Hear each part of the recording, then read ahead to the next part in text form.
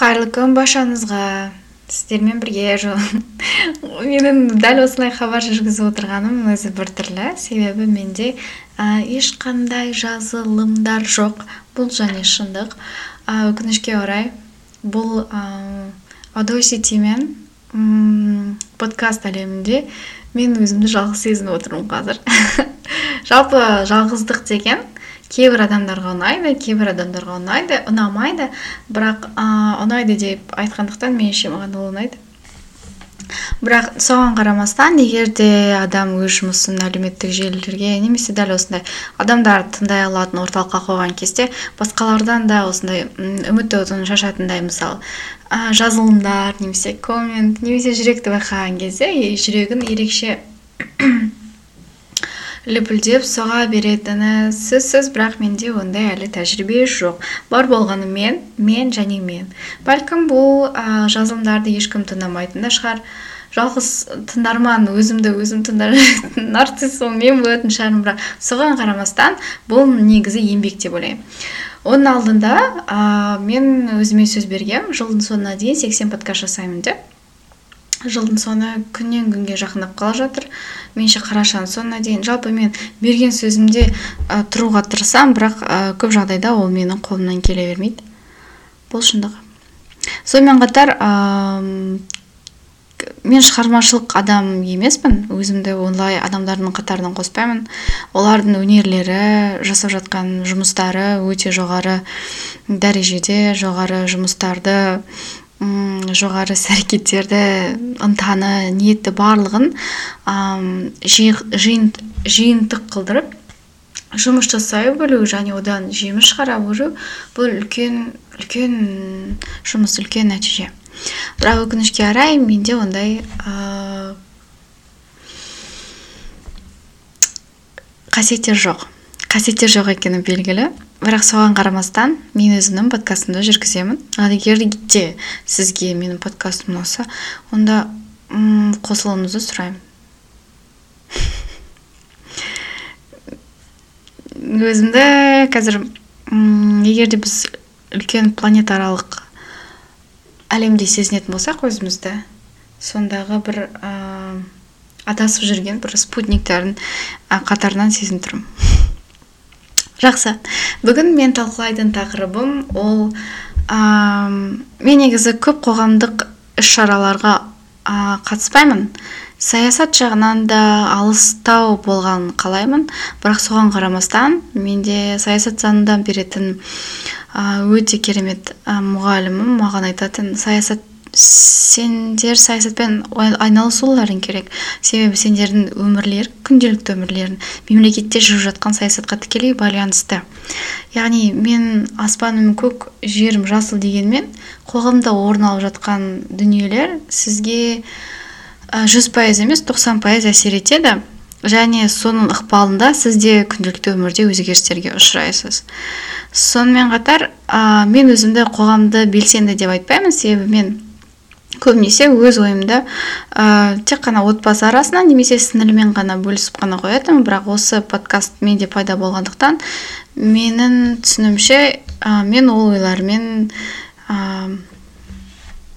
бөлісе аламын. Неліктен бөліспеске? Егер де бұл дұрыс деп табылса, қолдаушылар табылады. Егер бұрыс деп табылса, қолдаушылар мүлдем қарамайды да. Бұл әркімнің өз жұмысы, іс-әрекеті. Мен бар болғаны өз подкастымда өзімнің ойыммен бөлісемін. Ал біз бастаймыз.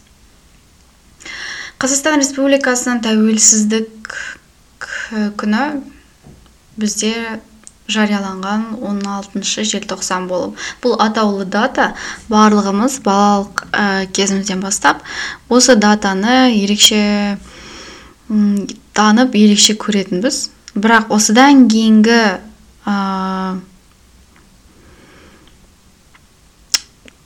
той мерекелер дәл осы біздің мемлекетіміздің тұғырын ұстап тұрған атаулы күннің көзін жоюда. Мен ойымша, бұл нәрсе менің балалық кезімде маған керісінше көңілді көрінеді. Тезірек 16 желтоқсан тезірек тақпақты айтып, жаңа жылды тойлап өтсек керемет болатын еді, мектеп аяқталады деген секілді ойлармен ғой, әрине бұл балалық. Бірақ есейе келе бұл нәрсенің дұрыс еместігін толықтай түсінесің. Қазіргі таңда, мысалы қазір бізде 22 қараша. Бірақ мен айтпаймын, бізде қазаннан бастап барлық дүкен сөрелерінде болмасын, үлкен жаңағындай сауда үйлерінде бізде жаңа жылға дайындық басталады.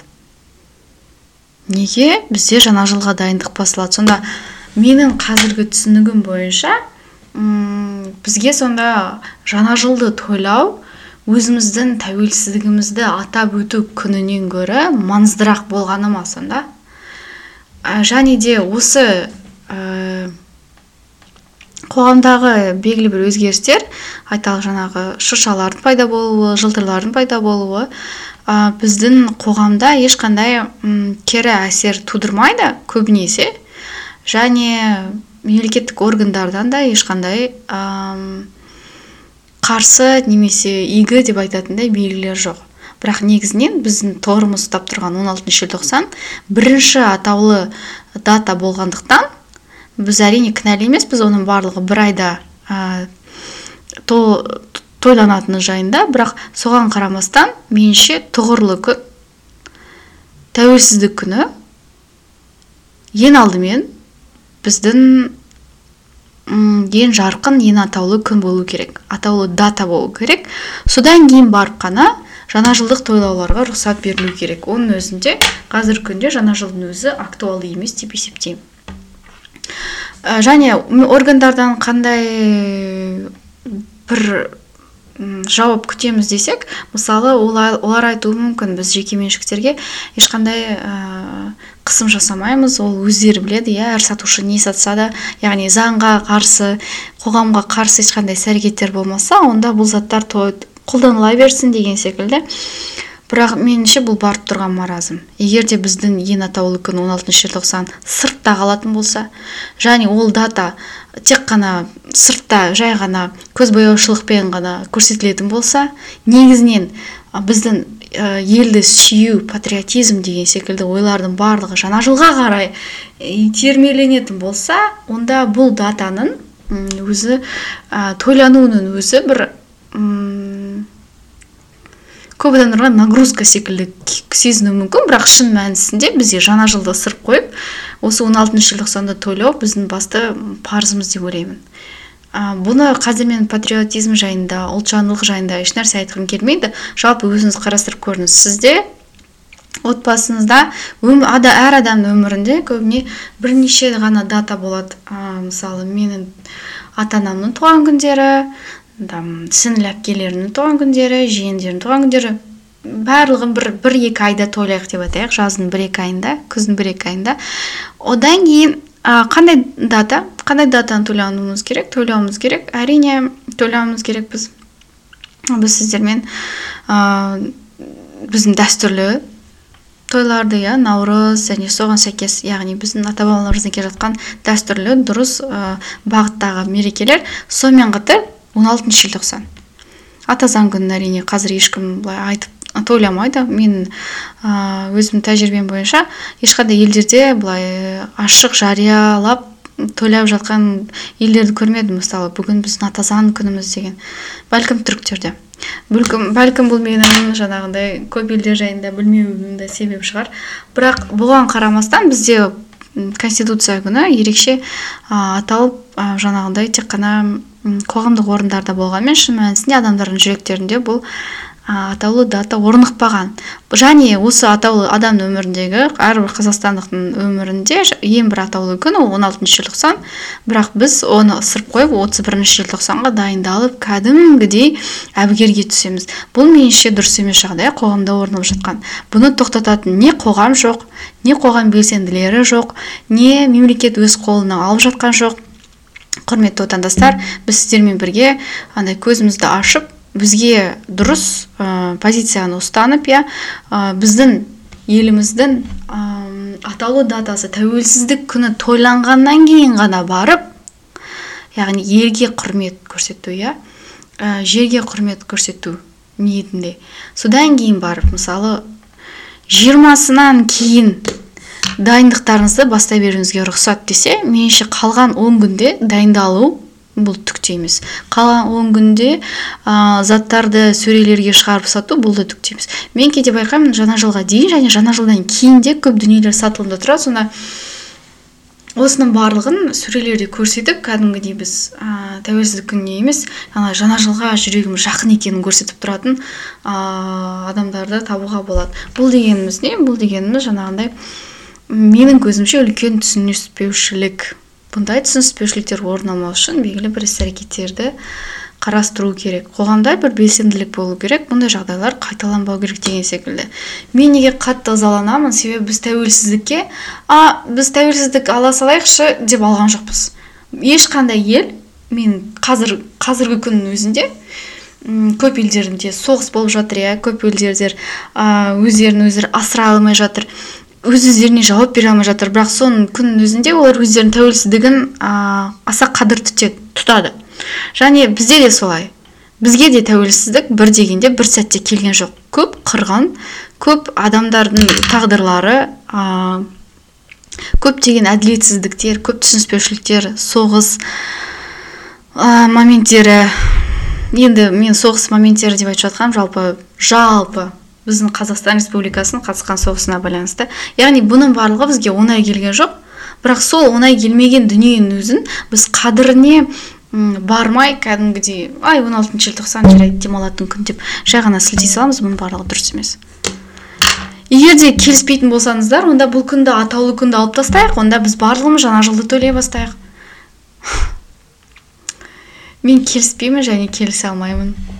Бұл дұрыс емес. Адамдарға біз қалай әсер етеміз деп мемлекеттік органдар айтпау керек, себебі оларда үшінші билік қолдарында. Оны барлығы білет. Сол арқылы үгіттеу, насихаттау жұмыстарын жасаса, жалпы адамдардың өздері де кішкене ойланып қарастырса, онда түсінетін еді. Бұл барып тұрған өзімізге өзіміз жасап жатқан қиянат. Қолымыздағы алтын құсты жаңағындай бағаламай, керісінше дәл сәті туған кезде ғана 16 желтоқсан келе жатыр екен ғой деп көзбояушылық жасау бұл меніңше дұрыс емес. Егер де бұл менің подкастымда көптеген жаңағындай адамдар тыңдап қалса, бұл не деген сұмдық, бұл олай емес, бізде ондай емес деген адамдар. Мен сіздердің отбасыларыңызда 16 желтоқсанды кәдімгідей тойлап жатқанын көрмедім. Кім, әрбір қазақстандықтың үйінде 16 желтоқсанда аса бір мәртебемен тойлап жатқанын көрмедім. Бұл соншалықты ешқандай агитацияға ие емес, ешбір қазақстандықтың жаңағындай жүрегіне жақын мереке емес. Жүрегіне жақын мереке болса, онда 31 желтоқсанды аса қатты күтіп, соған байланысты дайындықтарды қыркүйектен бастап жасамайтын еді. Мен түсінігім осы. Осымен менің подкастым аяқталды. Тыңдағандарыңызға рахмет. Қош, сау, саламат болыңыздар.